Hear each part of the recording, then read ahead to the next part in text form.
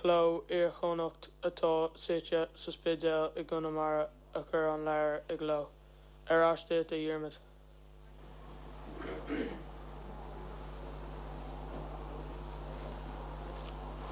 Gur maithagat a bhícáil. Ócáid thorcha ba an seola leabhar sin gan daid. Anois ar agadí cúrsaí timpeallachta le Heimid.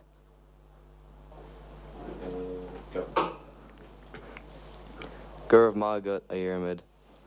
Bhí Greta Thunberg I measc breis agus scór a góidí eile I gcathair Glasgow an seachtain seo caite ag léirsú I gcoinne na comhghála COP26.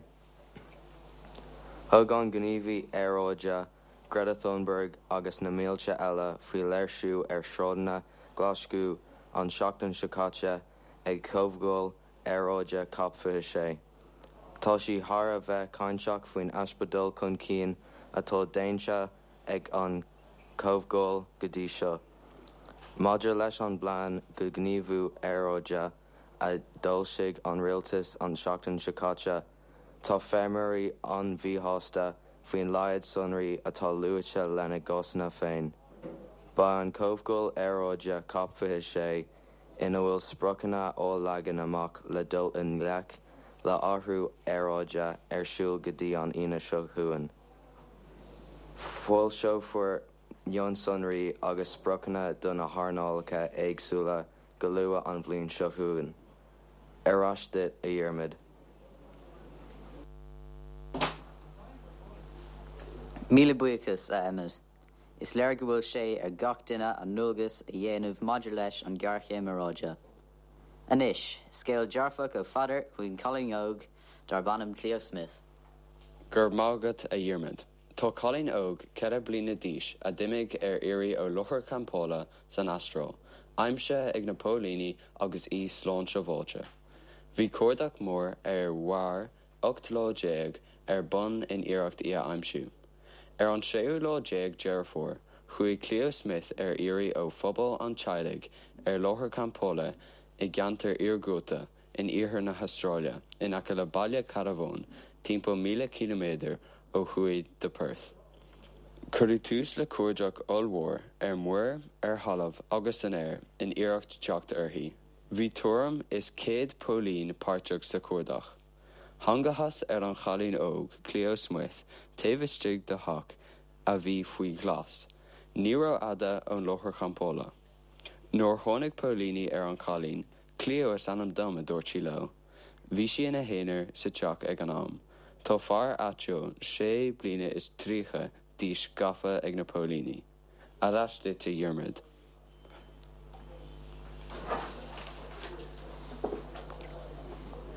Gur maithagat a fadar. Anois nuacht ó Austin, Texas, faoi thrágóid a tharla ann le Jenny. Bhí ceolcurm Astroworld arsúil ar an ina an 5 de Samhain nuair a tharla tragóid uafásach. Cuireann an ceoltóir agus rapálaí Travis Scott an muracháid seo arsúil gach bliain San Energy in Austin, Texas. Bhí Scott ag casa ar an stáiste nuair a d'imigh an slua ó smacht ar fad. Bhí an imirce daoine ag an gceolcurm agus ní raibh siad ag leanúint na rialacha a bhanan le sláinte agus sa bhfáilteacht. Fuair Uachtar Bás agus gcuirtíodh 300 daoine eile. I measc na daoine a fórbás bhí Burt Dagóirí. Chomh maith sin, thur doctóirí buacail níomlíon na díos I dóibh de bharr drugaí. Dúirt Travis Scott go gcuirfidh sé airgid ar fáil do na Teilig na níorspártach chun íoc as na sucrdaí. Tá níos mó ná 30 duine ag tairt cás dlí I gcoinne Travis Scott agus an rapálaí eile Drake. Arás duit a dhiarmaid. Buíochas leat a Heimid. Arás duit a fadar le haghaidh cúrsaí sport. Gurb maithagat a dhiarmaid. Sometimes it's hard to be a woman, a chan Tommy Wynette trád an saoil. Caint ar chráchraí de bharr ghalar an ghrá a bhí Tommy Vocht. Ach, is umí uair a chan manó ar fud an domhan mhór an líne sin, agus iad ag déaló le ceisina éagsúla an téal. In ionainn na níochtaí atá déanta le ceann chathrú chuman luchas Gael. In ionainn na níochtaí atá déanta ag ceann chathrú chuman luchas Gael mná a bhhailú isteach san agriocht. Ní thógach duine ar bith ar Maggie Farley é má bhí si féin ag mothú go raibh constaí breise rimpi de bharr hinscne. Is í an chéad bhain riamh a rinne réiteoireacht ar chluiche créimhe idir chuntaí na bharr. Ní dearnach chana é, cluiche mianóir pelle a bhí an, formannach in ag aontrama ag Park Brewster in Innisketlin. Níorbh é gurbh é an lábhané an chéad lá ag Maggie Farley chuntaí an chawan dulchan parca agus fadog ina chlach agus cartaí ildóta ina póca. Tá aithne furlachan orthaí le blianta mar duine denna hifigí is cumasaí ó thaobh fel na man de. Gur amach go de fadar. Josh Gale amach samach é sin buigs le dia. Well, sin a bhfuil an seomar nuachta. Gur amach a goibh as ucht éisireach linn agus baimid arás amórach leis an nuacht is Jeremy. Godí sin, torara agus slán gefol. This show is proud to be sponsored by AIB, located in Frascati Shopping Centre, Blackrock. For more information on accounts, visit www.aib.ie. A fan favourite up now being the soccer show. The soccer team have prepared a brilliant show with a range of interviews coming from players and pundits and even a quiz. Our sponsor for this show is Nearform, so a big thank you to them.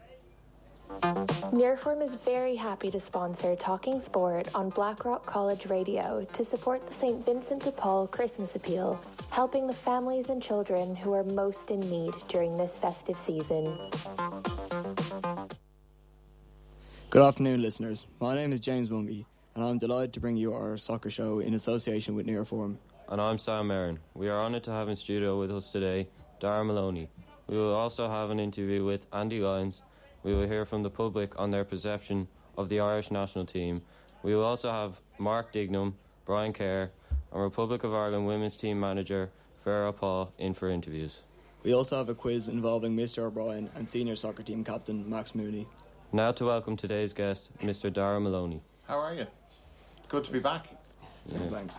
Dara Maloney is an Irish sports presenter working primarily on RTE. Maloney joined RTE in 1995 from local Dublin radio station FM 104 and was the studio host of weekly show Premier Soccer Saturday on RTE2. He has also commented on 2 FIFA World Cups, 3 European Football Championships and numerous UEFA Champions League games. Dara can also be heard during the Irish Championship season commenting on the top games. Thank you for joining us, Dara. Really appreciate you taking the time out of your busy schedule to be with us today. It's great to be back. It's a quick year, very quick year. Yeah. Dear, oh dear. Dara, after a tough start to the qualifying campaign, we really saw some good performances and more importantly results in our last few games. What are your thoughts on the Stephen Kenny reign today? Well, I suppose it didn't start in the best way possible. I think it looks very different now. If you look at, say, since the Luxembourg defeat, I think, did somebody say we've taken 8 points out of 12? I'm not sure on the numbers, but I suppose the general point I would make is that the graph is certainly pointing up, and you can see the improvements that have been made and the improvements that Stephen has made. The team is more settled. We have an idea now of how they're going to play. We know kind of what shape they'll play, what sort of tactical format they will use and stuff like that. So, it has settled down. It's been very hard for Stephen and the management team, people leaving the backroom team, new faces coming in. But, look, the graph is certainly pointing up, and I don't think there should be any sort of further speculation about will he get a new contract and stuff like that. I think he will. It's just a matter of when. I know people are saying, like Liam Brady was saying with us, let's wait until after the Nations League games in June. I don't know what sort of a benefit there would be to that, but it certainly is it's a view, because Liam Brady says it, you consider it. But I think from a number of months ago, the FAI said they were going to look at it maybe as early as this week. And I think for the manager and also for the players who have all been very supportive of Stephen Kenny, I think, you will have a situation now, they will say, look, there's no point in waiting, let's just get this thing done and give Stephen and the rest of the management team till after, up until the European Championships, that qualification campaign. I think he's really kind of made his case stronger after these recent results. Yeah, definitely. I know people want to see them beat teams of kind of equal stature, if you know what I mean. So the Nations League will put us with teams that supposedly are around the same standard as us. And look, that's a fair point, but it has steadied down quite nicely. I'm sure, mistakes have been made, as they always are, and that's what sport, that's what life's about. You make mistakes, you learn from them and fix them and make sure they don't happen again. So, we've 3 clean sheets in a row, a number of very exciting young players, and the established players, the Colemans and the Hendricks and those kind of guys, have clearly bought into what Stephen and his coaching team are doing. And, I think the debate ended the other night after the Luxembourg match. Exactly, yeah. Yeah. Last week, a few of us went into Baggot Street to ask the public about their thoughts on the Irish team. What were your thoughts on the Irish team last night? I thought they played very well. Excellent passing, some good energy. They're very calm and composed in the ball, so really positive. What are your thoughts on Stephen Kenny? I think give him a new contract, back him, give him another couple of years. What were your thoughts on the Irish team last night? I thought it was pretty good. We were hardly going to win, but I think we put up a good performance. What are your thoughts on Stephen Kenny? I think he should be given another chance. He seems to be on the right path, seems to have the players and the population behind. What were your thoughts on the Irish team last night? They played very well, a much improved performance from recent games. I think Stephen Kenny has been very unlucky. In some of the bigger games we played well and we just didn't get the luck. But he seems to have got the right balance and formation now, and things are looking better than heretofore. What are your thoughts on Stephen Kenny? No, personally, I like him. Very young team and we're rebuilding, so you have to give him a chance. There's no stick-out candidate out there that springs to mind that could take over, so I'd leave him at it until the next Euros. All right, thank you very much. What did you think of the game last night and what did you think of the performance? That was good, yeah. Yeah, they played well enough. They passed the ball around quite well, all right, yeah. So I was impressed with that, all right, yeah. And how do you think Stephen Kenny will do in the future, and do you think he'll be like a good manager in the future? I think he's had a rough run of it, obviously, with the pandemic and stuff like that, and the ability of the squad is a bit limited, all right, yeah. So yeah, I think he's the right man for the job, and there isn't too many options out there, so give him a chance. So what did you think of the Ireland game yesterday? To be honest, a bit of a damp squib, quite a boring game. When a game ends 0-0, there's not much to say about it. Ireland attempted to play a little bit of football, which was a positive sign, but overall, not a great game. What are your thoughts on Stephen Kenny? I think the jury's still out on him. He's made some improvements over the last couple of games, but whether it's good enough to go forward with, I don't know. I think he lacks international experience, but the jury's still out. All right, thank you. What were your thoughts on the Irish team last night? I thought it was good for the team that they had. I thought they put in a good performance, and I think they did the best with what they had. They did well. What are your thoughts on Stephen Kenny? I think he needs more time, and if he had a few more players, I don't think it's all on Stephen. I think he'll do all right if he gets the time. All right, thank you. Jason Knight was involved in all 3 goals on Sunday evening. Gavin Bazuna has been our standout player for the past year, and Chiadozie Ogbene has 2 goals in 3 games. All 3 have come through the League of Ireland underage system. Dara, is this a coincidence or has the underage system improved? I think the underage system has improved. We've been watching the 21s, and when Stephen Kenny was manager, he spoke the other night directly after the game about how, his knowledge and his awareness of all these young players coming through the system, that has helped him. And he spoke about, knowing Jason Knight's character and knowing what sort of a lad he was and having full faith in bringing him in. Jason, I think that he only played 2 out of the qualifiers in the campaign. One of them was the Luxembourg match, and then he got injured. That sort of bizarre collision with his manager on the training ground in Derby. And that was unfortunate. He had to get back to full fitness because it was quite a serious injury. But, we are producing better players. So obviously things over the last 5, 6, 7 years have worked. You know, a lot of the coaches now are coaching, you know, it's a very high standard because of the UEFA accreditation and the A licence and B licence and the pro licence and all that stuff. So, you know, the coaches are getting the right type of education, and, you know, there is that pathway through to senior football that they had in place for quite a while. So, you know, we're seeing these players coming through. It's just now we have a manager who's willing to take a chance on them, and I suppose you just don't know. Like, people are saying, well, what about Adam Ida? Like, I thought he was brilliant in the away match in Portugal. He was absolutely phenomenal. He had Cancelo and Diaz behind him, who were like, you know, 140 million valuation between the two of them, and he kind of bullied them around the place. You know, the last couple of games have not gone that well for him, but, you know, he's a young player, and that's going to happen. And perhaps at Norwich he maybe needs to get a move away from there, a loan move or something like that, to play regular football. You've seen, like, Troy Parrott has gone out on loan twice. He's now with MK Dons, and, you know, he has incredible talent, and, you know, people who watch him regularly just rave about his ability, and I've no doubt that'll come to fruition. But he just has to, I suppose, get experience of senior football and play as regularly as possible. But, like, you mentioned Chidozie Ogbene, like, people knew about him from Cork City, and, like, he's playing at Rotherham, and I remember saying the other night, you know, how long are Rotherham going to hold on to this guy, because, you know, he has scored 2 goals in, what is it, 4 or 5 caps, I think. 3 games.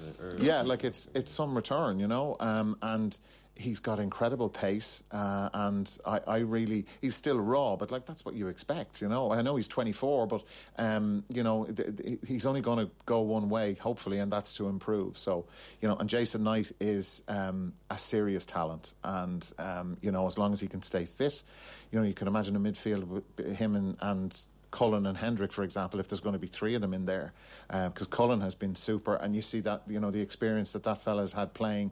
He's played every game for Anderlecht in their league this year in Belgium, so you can see the benefit of that. And I think he's 25 or 6, maybe, guessing, but you know, play regular football, and it benefits your international career. And look, we have a number of players who are not necessarily playing regular football with their clubs, unfortunately. Some of them have gone out on loan, and then it's an old thing going back years where, you know, even to the 80s and 90s, where Irish players maybe were not regular with their clubs, but they would come and play with Ireland, and you wouldn't think there was any kind of match rustiness at all. They would just take to it like the ducks to water sort of thing. So, yeah, I think that system is working, and a lot of young players are being introduced, and we saw, you know, some of them last night. What is your opinion on young players moving abroad to countries other than, like, England or Scotland, such as, like, Kevin Zeffie recently moved to Inter Milan? Like, what were your thoughts on?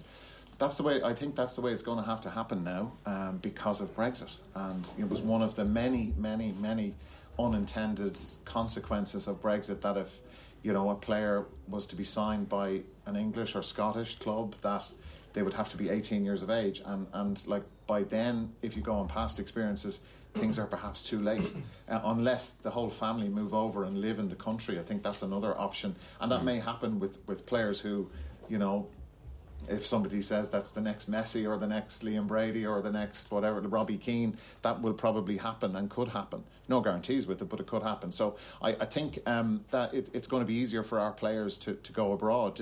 Like Rob Heffernan's son was he was on trial in Milan, I think, as well. Yeah, Roma as well. Yeah, like that's, and if, you know, those clubs now are going to be looking out for Irish players, because it's going to be easier to place them abroad.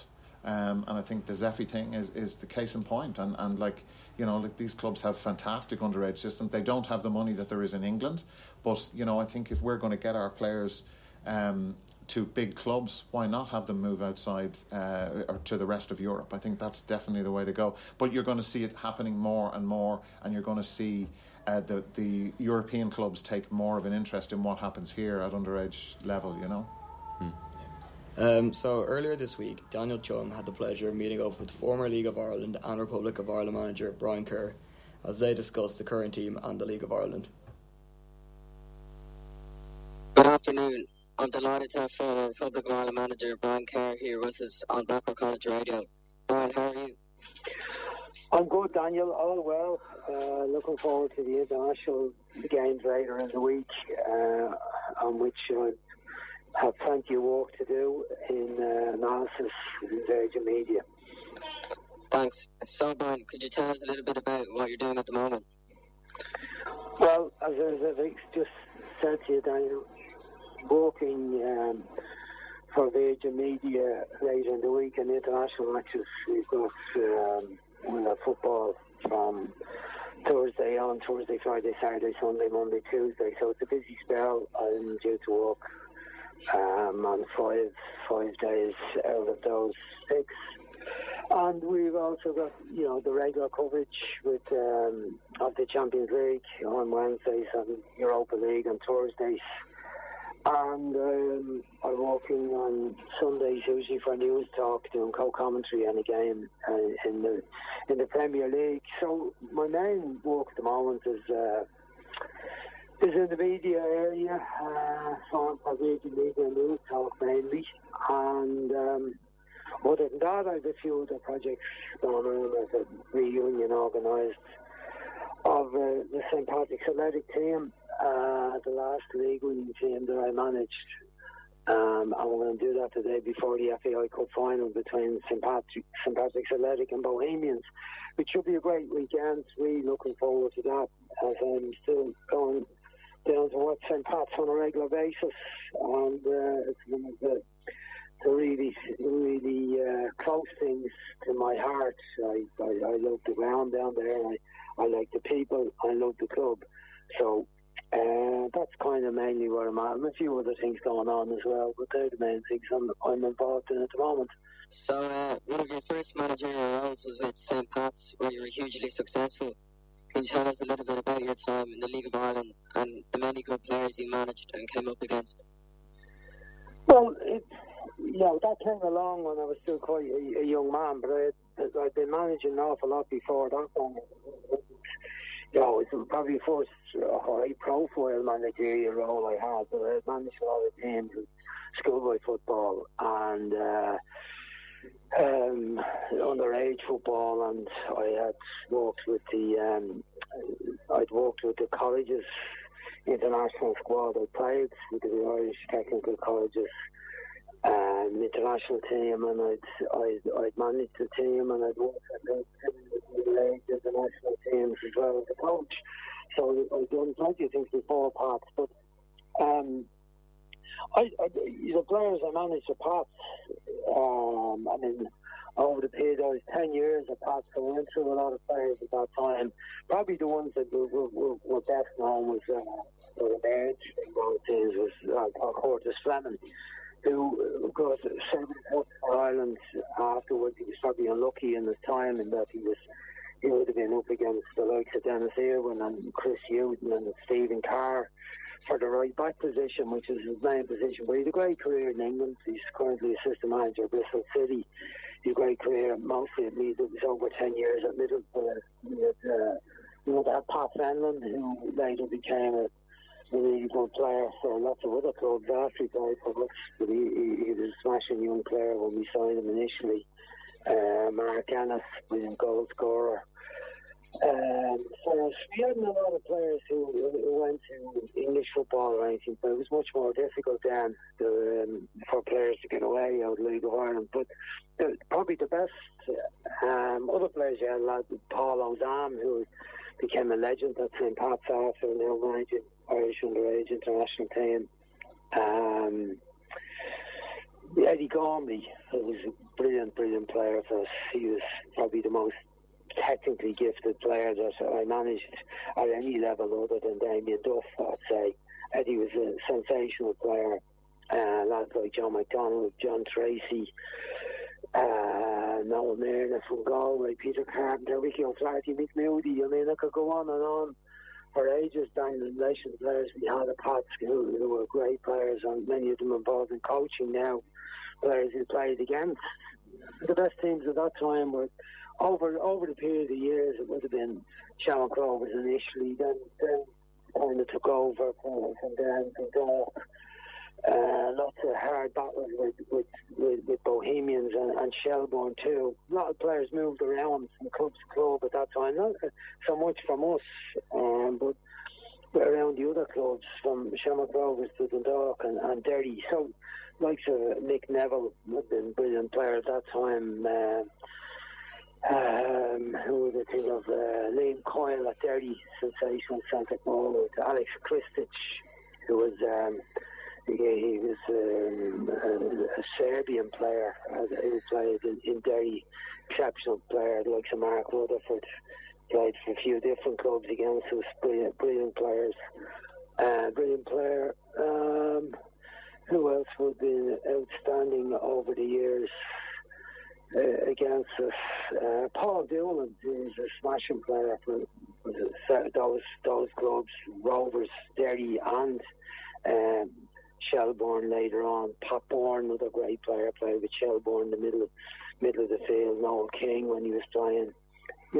So we not a lot of fellas that ended up having massive careers internationally, but they were brilliant League of Ireland players for years and years and won lots of trophies with the different teams. But we always had a hard-working, honest group of players who managed to achieve.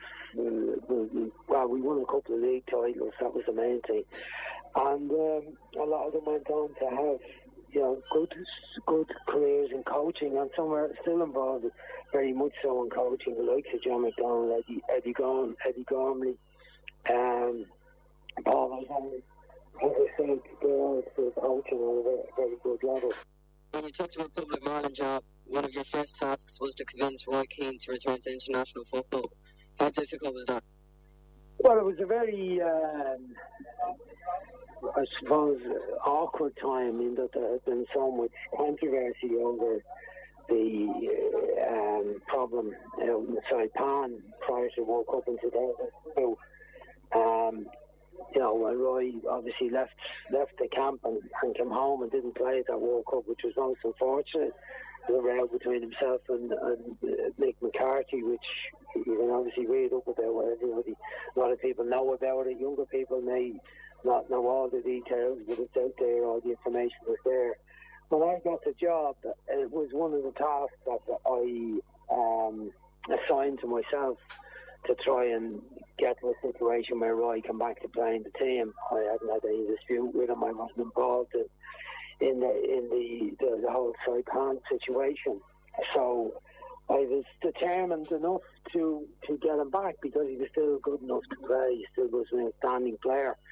This was 2008, 2002, going into 2003 it was actually. So it was, we had a long conversation. We met up in Manchester one day and we spoke for a few hours and we got on very well. And I came out of that convinced that he wanted to come back and play. I mean, it was awkward for him. It would have been a sad way for him to end his international career by not going to the World Cup, and that was the end of it. Having been involved in helping the team qualify for the World Cup by beating the Netherlands in the playoff. It was Iran for that one, wasn't it? But so we had a long discussion, but then, Alex Ferguson came onto the scene and told me that there was a problem and that Roy didn't understand the extent of the injuries he was playing with and carrying. He'd had a hip problem that he'd had an operation on prior to this. So that basically postponed his return to the team. I didn't leave it at that. I was prepared to go again and have another try at it. And so quietly in the background, I said about that after we played out my first games were qualification for the European Championships in 2004. We were already on the back foot in that they lost a couple of games to Switzerland and Russia. But once that was played out, once that group was played out, we unfortunately didn't make it. We made a good recovery in the games, but we lost the last match to Switzerland away, and we needed to win to get ourselves into the playoff position. But after that, I decided to have another go at trying to get Roy back. And we got there. It wasn't too hard to convince him. at that stage, I think he very much in his head was a desire to get back and play for us, and ultimately did. A friendly against Romania. I remember we had 4 friendlies in the summer of 2004, and he came back to one of those friendlies, and then he played in, I think he played in 8 of the qualifiers for the World Cup in 2006. He missed a couple of games, one with injury and one with suspension because he picked up 2 yellow cards. Unfortunately, he missed the match with France in Dublin that we are crucial to our hopes of qualification. But, there was a bit of work in it. I was well prepared when I met him. We didn't have any relationship before that. I'd never really dealt with him in any detail prior to that. But as I said, we got on well, and we got on well during this time. When I was manager too, we worked quite well together. I think I certainly respected him, and he respected me, and we had no great difficulties. Did you ever consider managing a club level in the UK? And more importantly, do you miss managing on a daily basis? I did consider working in management in the UK, but after I finished up in the Irish job, and after I finished in the Faroes as well, but when I thought about it, I wasn't happy with the direction that the game was going in England, the type of owners that all clubs are on a different level. So it was unlikely I was going to get a job in the Premier League. More likely I might have got a job in the lower end of the Championship or further down in the pyramid. I hadn't a high profile in England, and that was deliberate on my own part. I wanted to be able to move around freely over there without much attention from the public or the media. And but I think I probably could have got a job at a club, but I guess I didn't really want to do it. I didn't like, the short-termism involved in the approach at clubs in England. If you're not winning straight away, you see it this week, so many managers been sacked this week. Dean Smith losing his job, Santo at Spurs, so Dean Smith at Aston Villa, and a few other managers, Daniel Farke at Norwich. That's only in the Premier League. There's been several others in the lower league. That's in the last league. So even at that time, the lifespan of managers outside the Premier League, I think, was about a year, maybe 11 months. I think it was 15 months in the Premier League.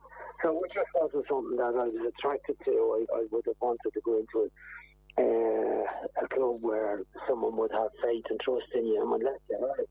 I'm prepared to stick with you and let you build something over a longer period of time, along the lines of what I've done at St. Patrick's Athletic. So I didn't think that was very likely. So for that reason, I chose not to go there. Do I miss managing on a daily basis?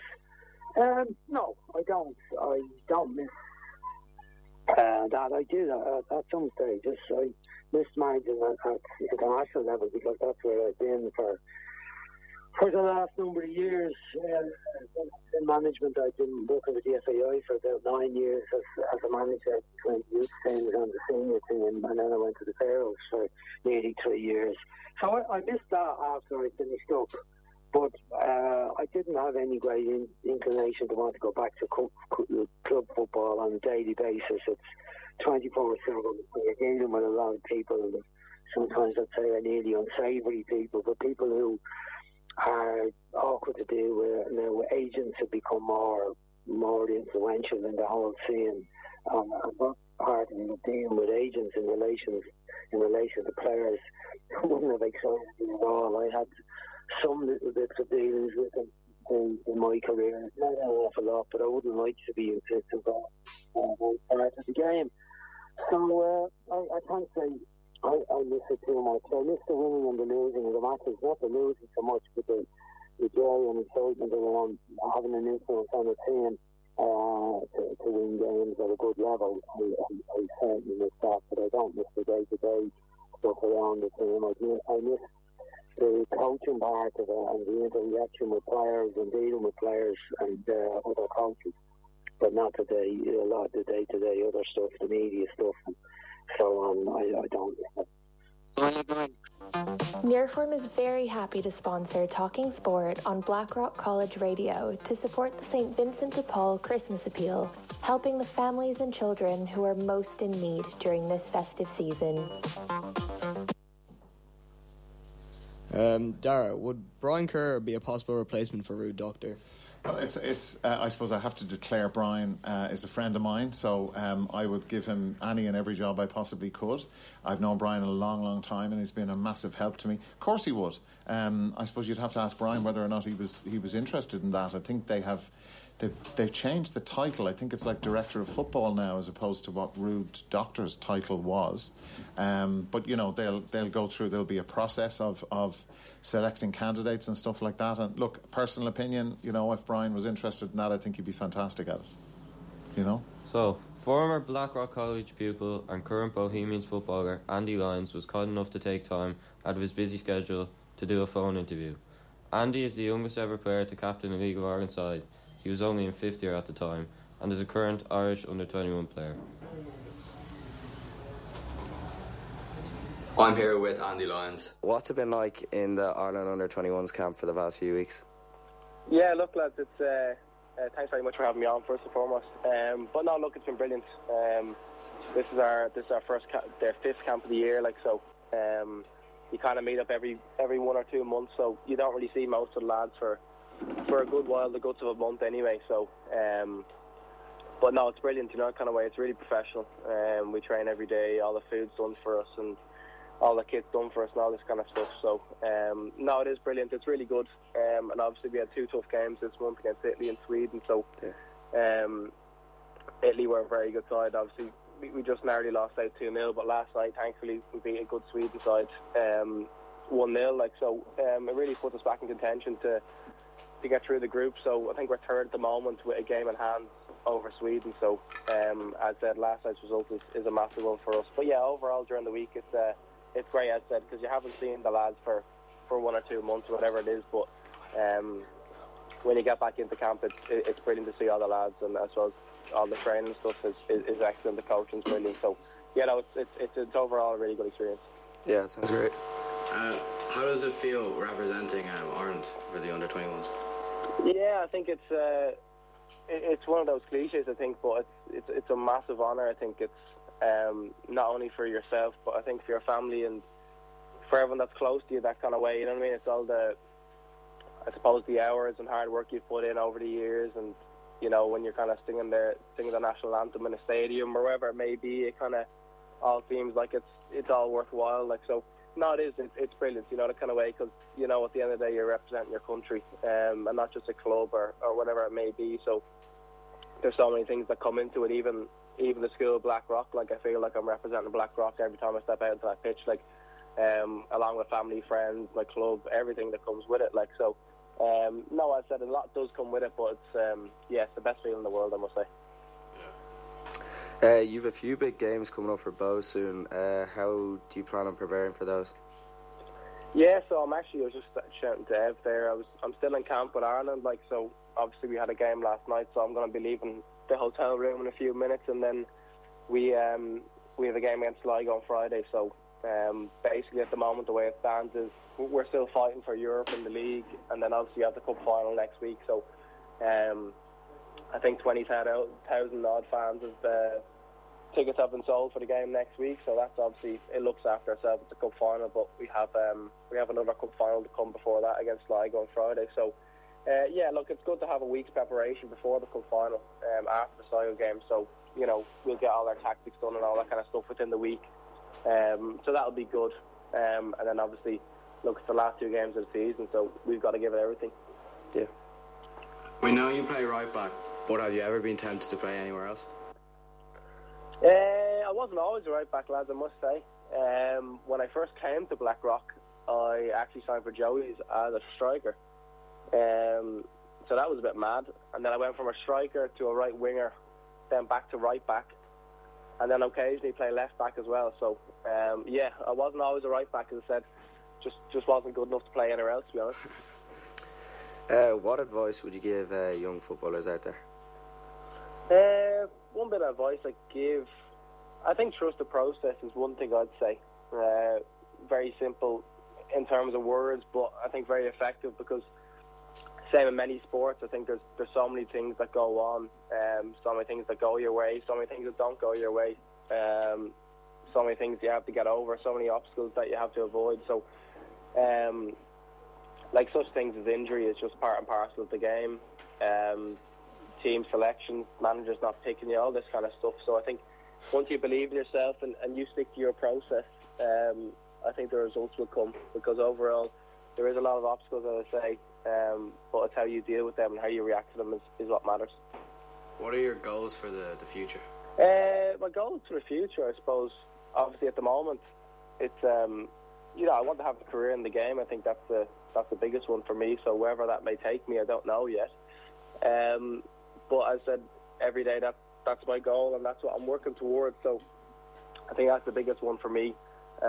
Obviously representing my country was always a goal of mine, and thankfully at underage I've picked that, but obviously the next step is international, is senior. So I think just having a career that I'm proud of, and knowing that I've given everything that I can into it, I think that's definitely the goal for me. How did it feel playing in Europe for Bohs? Yeah, Europe was special. I must say Europe was special. I think it was extra special, the fact that we played the Aviva as well, because it was the first time for myself.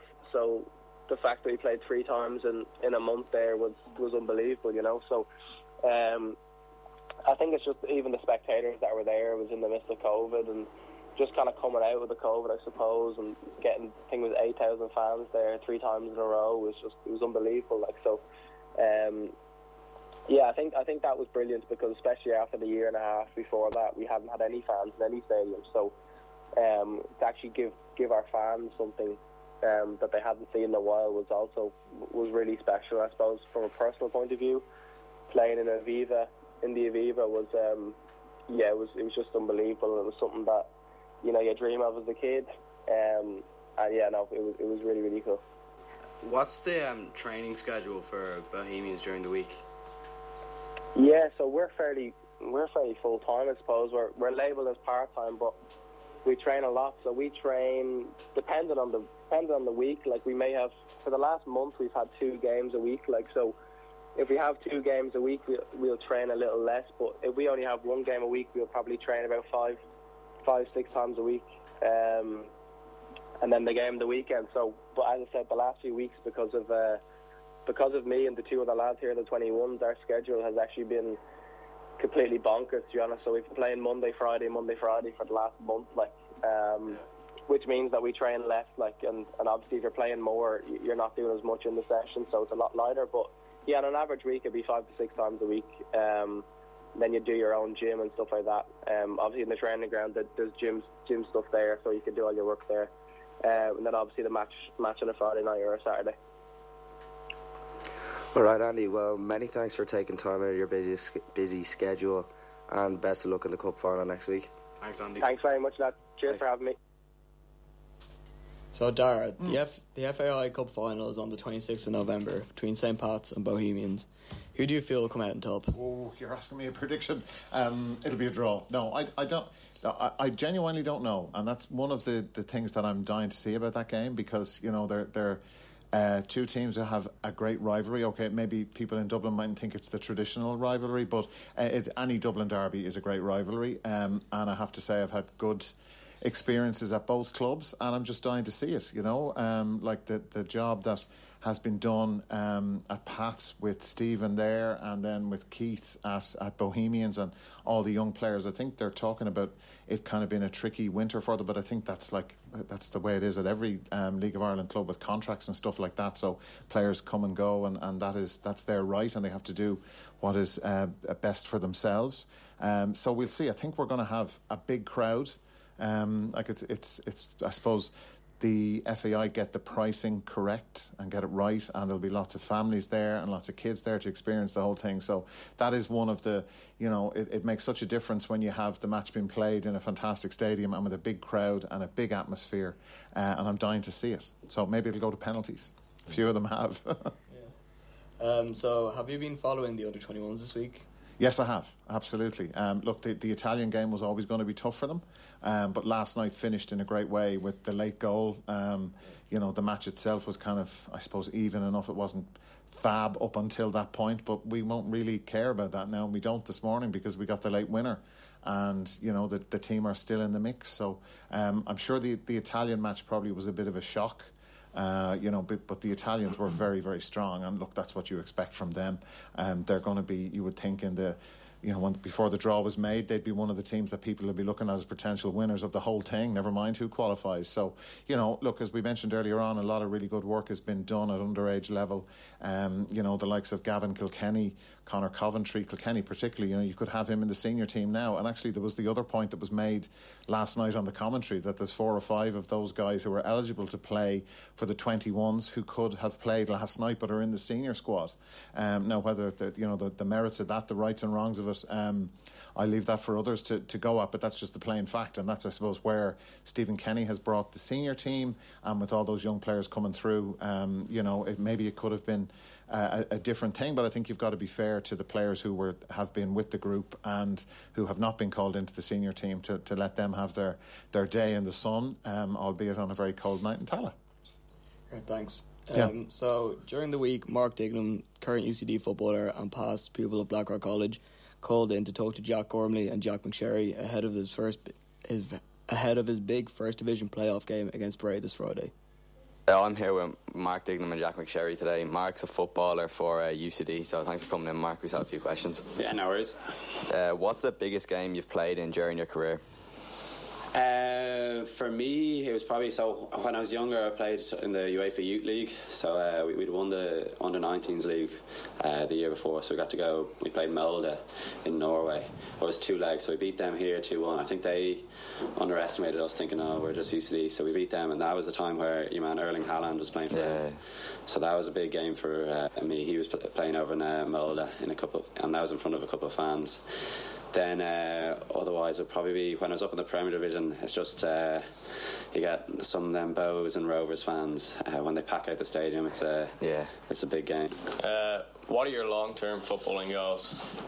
I think as a footballer you always are dreaming of the big time, so whether you can make it over to the Premier League or week in, week out in front of thousands would be long term, and obviously you never know the path you're going to take, but that's the end goal.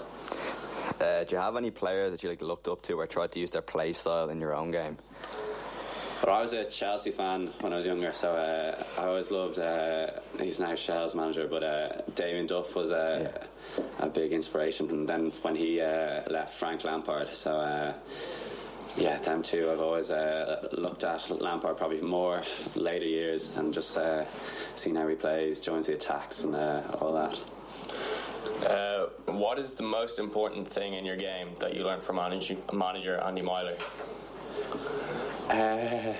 Good question.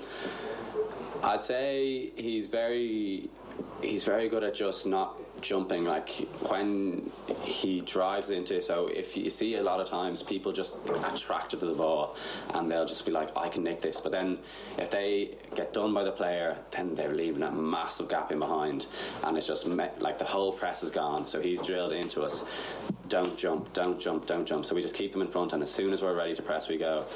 I think for me, I probably was bad at that, and that I'd just be so eager to get the ball back that sometimes I just leave my arse out the window, basically. So he's definitely, I don't know the right word, but he's definitely controlled me into being a bit more defensive. Did you ever have anyone who you looked up to for advice or encouragement, like a parent or a coach or a teacher? Well, my dad has played football, so he did League of Ireland with Rovers and Shells and UCD, of course. So I'd always ask him his thoughts, especially after games, and get the honest opinion of how I played. Ever Bryan sitting over there, so I better give him a mention. And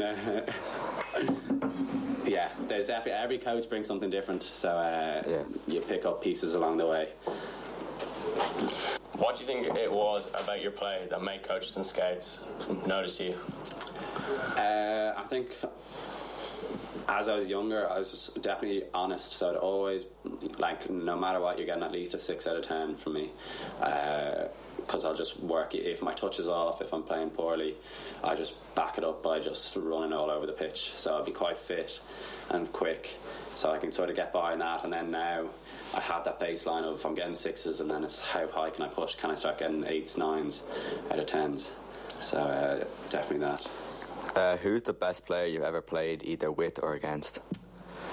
With, I think there's a guy called Neil Ferrugia up in Shamrock Rovers. He's just had a hard time with injuries, so hasn't really kicked on. I thought he was going to the top, but he's just been unlucky with injuries. And then against, the best player at the minute is your man Erling Haaland when I was playing in the UEFA Youth League, so that's a nice one to keep in the back pocket. And then, but he wasn't actually that great. We sort of marked him out of the game. So I think Jack Byrne was tough to play against. He's just one of those players that's so silky and just so hard to tackle. He's just ducking underneath you and everything. And so he was definitely a great player as well. How did you find the right balance between college work and training?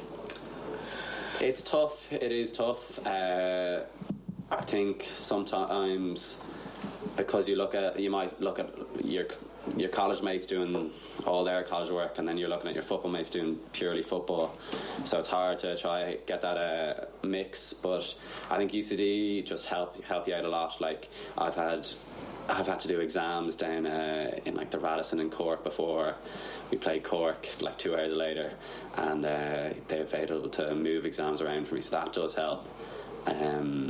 But it is tough. You just have to sort of set time aside for both, I think, and just be like, listen, I'm doing my college work now, and then I'm off to football later.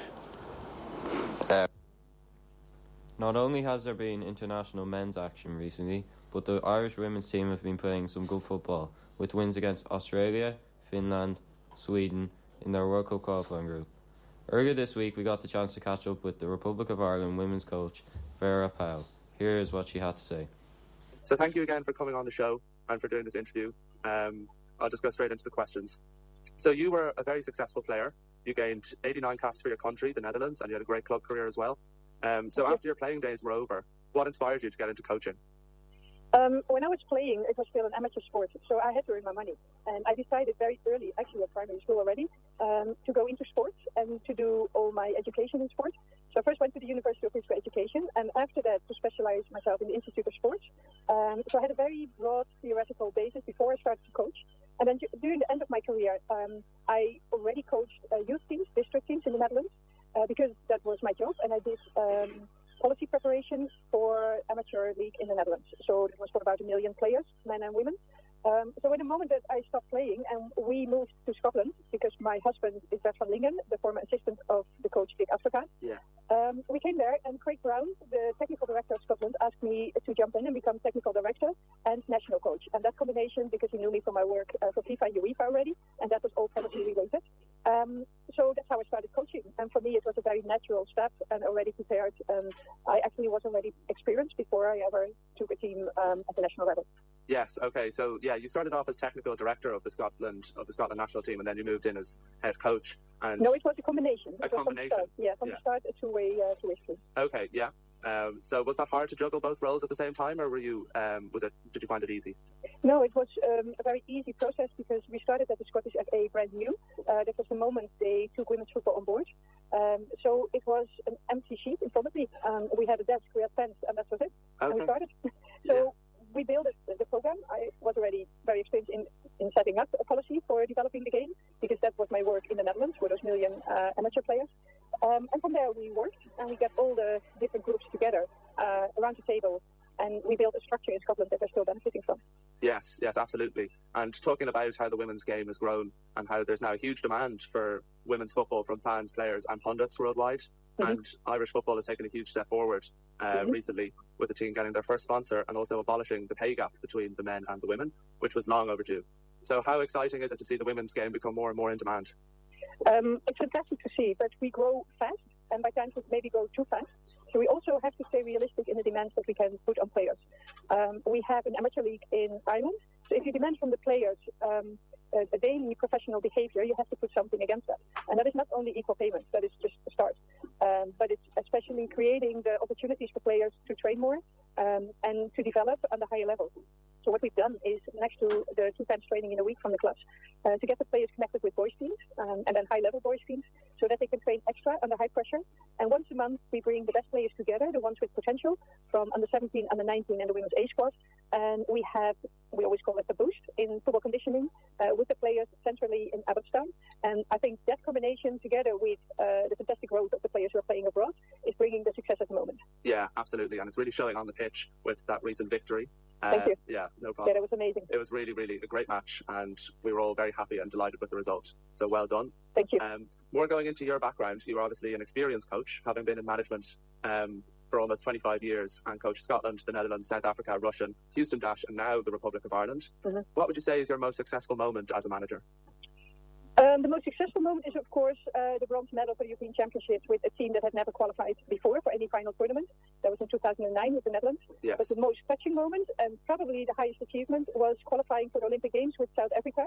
A team, when I arrived, was on technical level, really at under 12 level. Wow. But very talented. They were street footballers, and within 2.5 years we reached the Olympic Games. And not only that, we had to play Sweden, China, and Brazil. And all of the games we were almost equal. We just missed that little edge at the front. And every game until the injury time, we were pushing and pushing and pushing. We were knocked out in the group phase, but we astonished the world with our play over there. We played USA as a friendly just before the Olympics, and they said it was the most challenging game that they had so far in the whole preparation. We lost 1-0, a good goal a bit early in the game, but until injury time, we put USA under pressure. So that phase has been the most touching moment, because the improvement was really coming from deep down, from the toes and the heart. And I must say that I feel that the same is happening here in Ireland. It is coming from somewhere very deep down inside, and in a togetherness and a trust to each other, we raise to higher heights than let's say the sum of the qualities that we have in the squad. We have a few high potentials, a few international top-level players, but our core strength is to bring that into teamwork in a way that the strength is coming out and we eliminate our weaknesses. And that is more than the sum of the individual qualities. Yeah, and that's really the quality, and the improvement is really showing in recent results. And obviously you've got World Cup qualifiers next week, so we wish you all the very best of luck with that, Mrs. Powell. Thank you very much for coming on the show, and we really appreciate your time, and best of luck from everyone here at Blackrock. Thank you so much. Thank you. Thank you. Bye. Bye. So Dara, how do you think the team will get on their fixtures against Slovakia and Georgia in the coming weeks? I think when we were doing those matches a few weeks ago, and I suppose what people who know a lot more about it than I do were saying is, look, they're two matches that we need to win, and we need to win them well, and kind of make a statement that, you know, we're in pole position for second. I know you might think that's defeatist, but look, Sweden are just one of the favourites to win the World Cup. So, you know, I think it's being realistic that it's about second and getting into a playoff. And we're in really good shape to do that. But I think the team, and that will be the target that Vera will have set for the group. Okay, let's win these two matches and win them well and make a bit of a statement that, you know what, as I say, we're in pole position for second. And like the team, you know, again, we're talking about the men's team and the graph kind of pointing up. The graph with the women's team is certainly pointing up. And they've had some, you know, disappointments from the European Championships. They won't be there. They should be there next summer, which is a real shame. But, you know, they had a tough summer in terms of the opponents that Vera selected for them. Teams all inside the top 20 in the world. And, you know, some of them didn't go so well. But the win over Australia, who I think when we played them, they were 11th in the world, was a massive confidence boost. And, like, that has certainly changed things. And you look at even what they did against Sweden, you know, the Swedes found them so hard to play against, so hard to break down. And, you know, it's been a good period for the team. But I do think, and look, as I said, they are the sort of standards and the targets that they will have set for themselves, that they'll want to score several goals over the two games and win both of them, and just kind of go into the end of the year in great shape in terms of this second place qualification. Women's football continues to grow massively in Ireland, as seen with the Republic of Ireland women's team getting a massive sponsorship by Sky. What more can be done to grow the women's game in Ireland? Well, look, I suppose it's there's like the men's game, a lot of money needed, but I think you look at the growth of the game itself at all age groups across the country, and it has just exploded a lot, like women's Gaelic football, which is huge, or ladies Gaelic football, I should say, women's soccer, ladies Gaelic football, but I like the profile that team has given the game in this country, and even when the results weren't going well, the matches were still on the TV. They were treated in the same way as the men's games were, and have been for quite a while since, I suppose we did the World Cup in 2019, and that was the start of the sort of the explosion of coverage that there's been. And you like the sort of the likes of Katie McCabe and that sort of thing playing in the team, Leanne Kiernan go right through the team, Louise Quinn, fantastic footballers, Denise Connolly, all of those players have big profiles now around the country, and the likes of Megan Campbell, who was with Man City and now is at Liverpool, and she has a big profile as well, and is actually fantastic at as being an analyst on the TV. So look, I think we just need to keep nurturing it, getting as many girls playing it as possible. There was one thing actually that struck me the night of the Australia match, where we did it in Tala. The director at the end cut up a shot of like hundreds of young girls with their phones, and young boys as well, but standing at the side of the pitch with their phones looking to get pictures of the players. And it was just, they were brilliant shots, and like that's what it's all about for these young players. Their heroes were out on the pitch, and their heroes are also very accessible and very amenable to getting photographs taken and autographs and all that sort of thing. So they're great ambassadors for the game in this country, that whole group led by Vera. They're a very strong group, they're a very likeable group, and they deserve every success that is coming their way, and hopefully that'll mean that there'll be a first time to qualify for a major tournament. The World Cup is a big ask, but these are the sort of situations that they've put themselves in and that they want to be in. So after a 2-week break, the Premier League is back on our screens this weekend. What have you thought of the league this year, and who do you feel will win the title? Oh wow. Okay, the title, Liverpool, Chelsea, Man City, and I don't know who separates those. I might have a kind of sneaking feeling for Chelsea, because I think Liverpool, who I love watching, and the three boys up front, they're absolutely incredible. When you have those three guys, particularly Mane and Salah, and they'll just score you a truckload of goals, you've a chance of winning every match you play. I think there's, maybe they needed to perhaps splash the cash a bit. Wijnaldum is a player that I don't think they've properly replaced. I should be looking, you're the Liverpool fan. A player that they haven't properly replaced, and there he is warming a bench at PSG, and it's just a shame, but hey, that's what happens. Chelsea have a really good manager, like the other two clubs, and I think that there's a good balance about them. If they can get Lukaku scoring goals again, like the rest of the team is rock solid and filled with brilliant players. City, they just play phenomenal football all the time. Lack of a goal scorer, maybe they might get Harry Kane in January, I'm not so sure. They tried to get him before and things kind of seem to fall apart, but okay, he's able to, Pep at times is able to come up with things and ways of getting around not having a natural goal scorer, the false nine thing and all that jazz, but I wouldn't put Man United in that mix, because look, they've been compelling to watch, and all the stuff off the field, and the Ronaldo thing and the Solskjaer thing, and I read this morning Zidane now supposedly is warming to the idea of taking over. Will it be Brendan Rodgers? He's still in the job, but he's had a shocking run of form. They've no midfield, all of that stuff, but they're incredible it's a compelling story to watch, because you just don't know what's going to come next with Man United. I've loved it, really enjoyed the football so far. Ronaldo, all of that stuff. It's been great so far, and there's a lot more to come. Yeah, so just what do you think of the Newcastle takeover, and do you think it's good for the Premier League? I have, it didn't and doesn't sit well with me, but there are a lot of other people who feel the same, and it's a tricky one to sort of articulate. Like, Newcastle fans did not like the previous owner, and they wanted him out of there for a long time. Steve Bruce got a really tough time of things there. Now, maybe people say at times he didn't make it easy for himself, but it's just it doesn't sit well.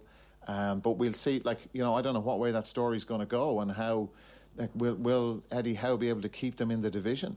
That's the big thing. And then you've spent 300 million quid on a team that's in the championship, and maybe they might get straight back out the following year.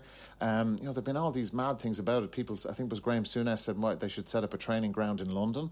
And have their players, because he was suggesting that maybe, you know, some of these players might not want to live in the northwest or northeast of England, should I say, or up that part of the country, that it's so far away from the bigger cities and all that stuff. Look, I've been in Newcastle; it's a fab city, but this was something that he suggested. So you have all these really strange things going on with it, but the big challenge is going to be to get them to stay in the Premier League, because even the valuation of the club, not that the owners would be that bothered about it, but it just delays their project and their ambitions by a further season if they end up in the Championship, you know.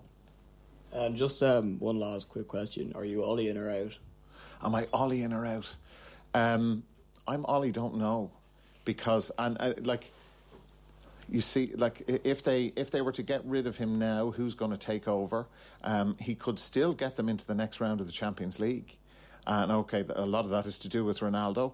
But I don't have that, strong an opinion on it. All the speculation about other managers, you would like to think in any club, if they're thinking of getting rid of their manager, that they have a plan in place to go, ready to go for after that. It doesn't appear that that's the case. They've missed out on Conte.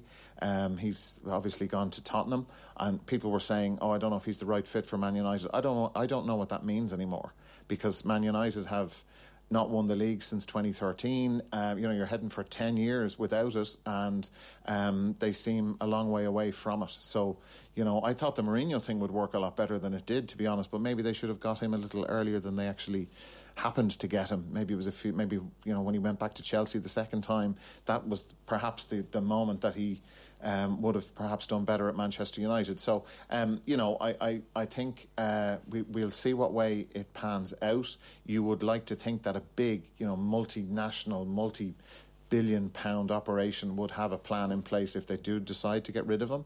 But we'll see. I think that's not going to happen in the short term. As I say, he could get them into the group stages or the knockout stages of the Champions League, and that would give him a certain amount of currency with the supporters and also with the board.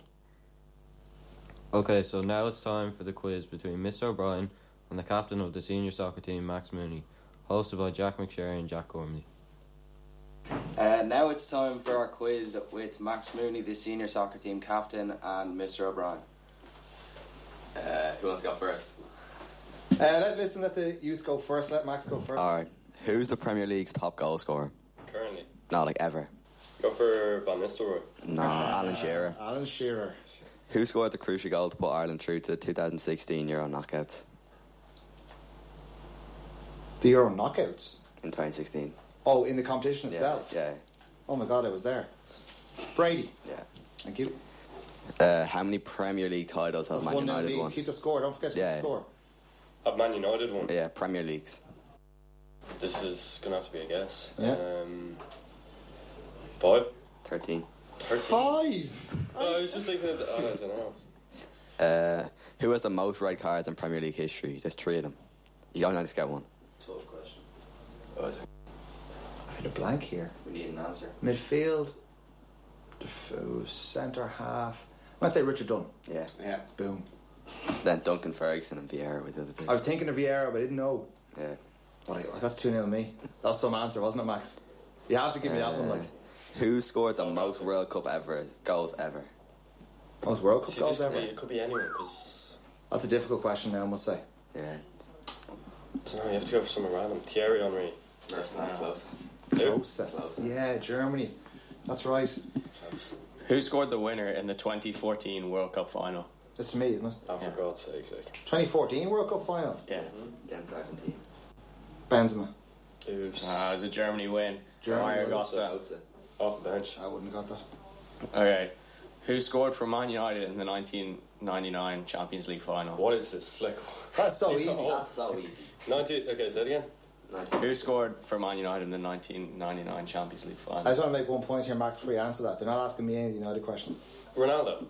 No, 99. Solskjaer. Solskjaer and Sheringham. And Sheringham. I haven't a clue about United's history. Don't want to know about United's history. Alright. Name 3 players who have won at least 3 Ballon d'Ors. Well, you got Messi, you got Ronaldo, and then Ronaldinho. No, Johan Cruyff. That was an easy one there. You would do Now, that, Max. Cruyff? Oh, yeah. Name 3 football rivalries outside of Britain. Are you for real? Like derbies. Yeah. The Milan derby. Yeah.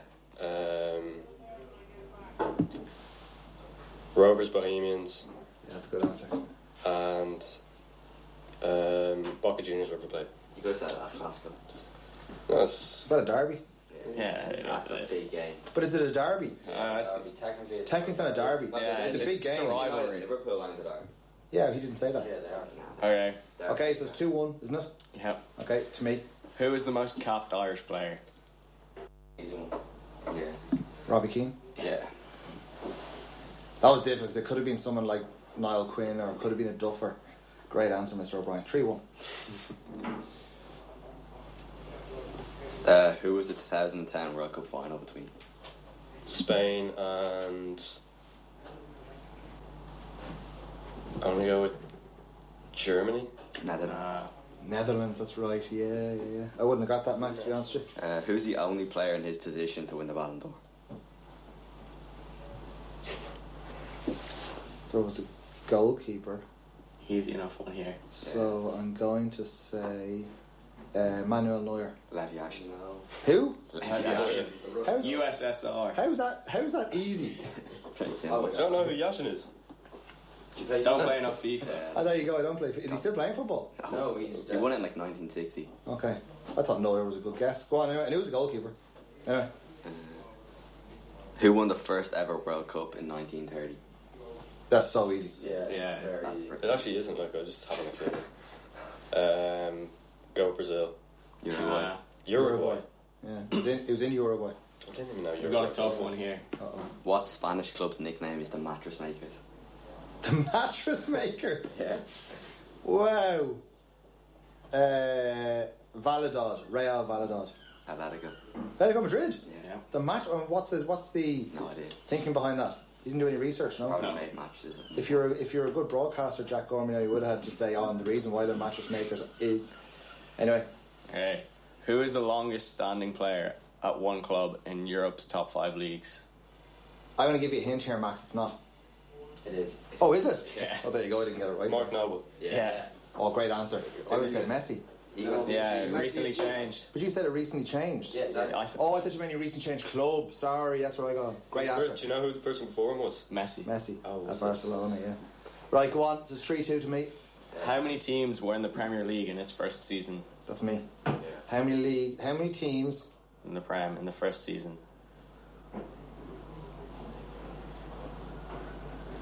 18. 22. I was going to say that. Who were the first British club to win the Champions League? That's so easy. Liverpool. Celtic. Yeah. Like what? 1967. 67. Sorry, what question are we on here? We're on question number 19. Of 30. Yeah, we got 2 points. No, I'm not doing this. Okay. What 2 non-English clubs have played in the Premier League? That's who, is it? What 2 non-English clubs? Oh yeah, it's easy. Swansea and Cardiff. Yeah.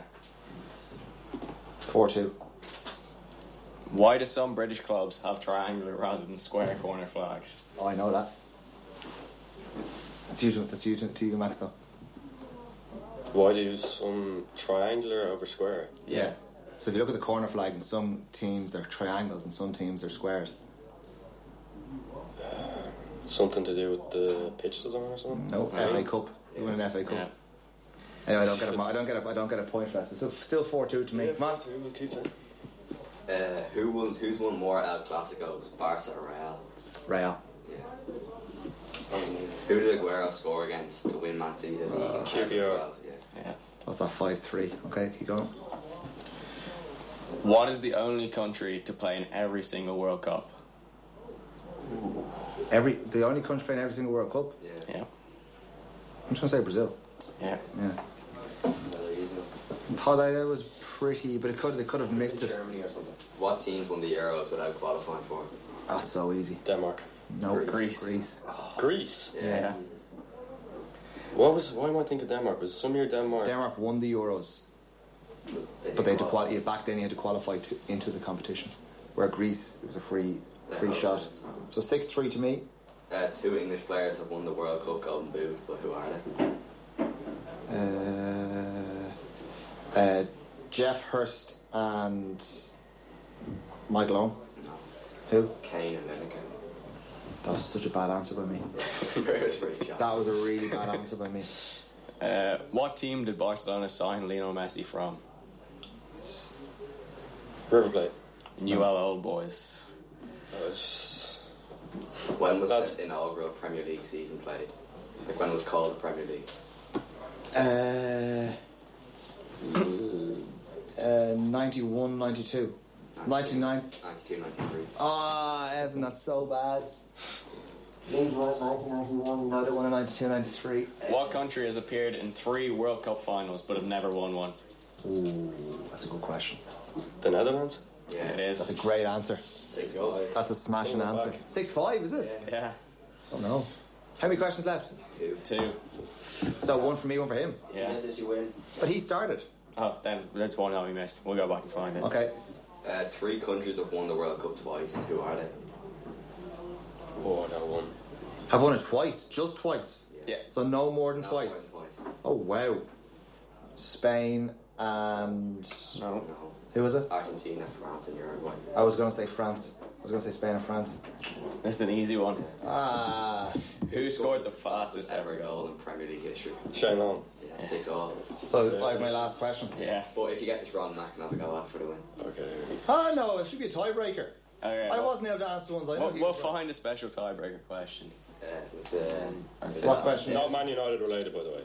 Okay. Who scored the winner in the 2010 World Cup? Iniesta. Yeah. I said it earlier, that's why. Get in there! I wouldn't have got that if you said it on, Max. That's why we skipped it.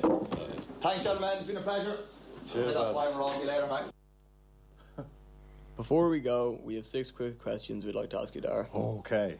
So, first up is, what is the favourite stadium you've ever been to? Nou Camp. So, Shane Long's goal against Germany, or Robbie Brady's goal against Italy? Robbie Brady.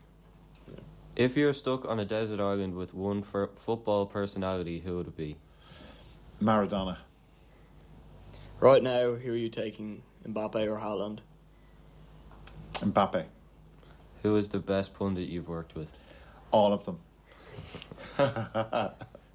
Who was right last Thursday, Liam Brady or Richie Sodler? They were both right.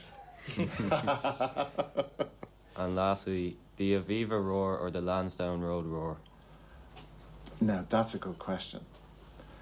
Let's go with the Aviva. That's what I remember in recent times, although the Lansdowne roar was pretty massive, but the Aviva is catching up, there's no doubt about that. Unfortunately, that's all we have time for today.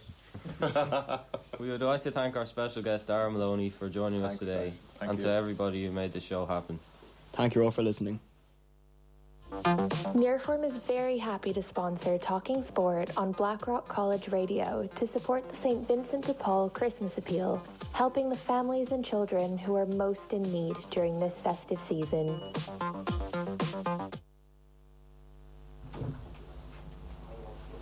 Thank you, Sports Show, for that interesting segment on soccer, and special thanks to Dara Maloney for the interview and Nearform for sponsoring the show. Welcome to Blackrock College Radio Afternoon on 97.3 FM. Coming up next is the 4-2 Religion Show, but before that, a word from our upcoming Christmas tree sale in aid of SVP. And this show is brought to you by our proud sponsor, Blackrock College Christmas Trees, in aid of St. Vincent de Paul. If you are interested in buying a Christmas tree, please find more information at blackrockchristmastrees.com. Hi ladies and gentlemen, and welcome to our 4-2 Religion BCR show on homelessness in Ireland. Today we are going to raise the awareness of homelessness crisis in Ireland. The topics we are going to cover on this show are the latest homelessness figures in Ireland, August 2021, The impact of COVID-19 has on the homelessness community and the Housing First model. Homelessness is a huge worldwide problem according to the Department of Housing monthly homelessness report, August 2021. In Ireland alone, there were 6,023 people counted as being homeless in Ireland. This is 0.08% of the total population.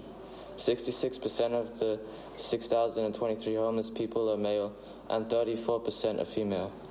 In Dublin, there are 4,220 homeless adults. This is 70% of Ireland's homeless population. One of the root causes of homelessness in Ireland stems from the country's poor supply of affordable housing. The percentage of households renting privately owned homes has doubled in demand over the past decade, limiting the available housing and causing rent prices to climb. We see evidence of this as 55% of the Irish population are aged 25 to 44. People in this age group are not and possibly cannot earn enough to pay for housing in Ireland. If property prices continue to rise like this, unfortunately we will only see homelessness in Ireland. Other causes of homelessness are unemployment, poverty, lack of affordable healthcare, racial inequality and domestic violence. COVID-19 has had a significant impact on the homelessness community in Ireland. It was stated by Focus Ireland in their article, COVID-19 and Building a Society Where We Can All Have a Home, to put in that the COVID-19 pandemic puts people who are homeless at risk, disproportionate risk. Not only are they more likely to have underlying health issues, they are unable to follow the key recommendations, such as wash your hands regularly, stay at home, and keep social distance from other people. We are going to examine the negative impact that COVID-19 has had on the homelessness community and how it may have some unforeseen positive impact. Through our research, we have seen that the homelessness community are disproportionately more at risk from the dangers of COVID-19. This is for a variety of reasons, such as increased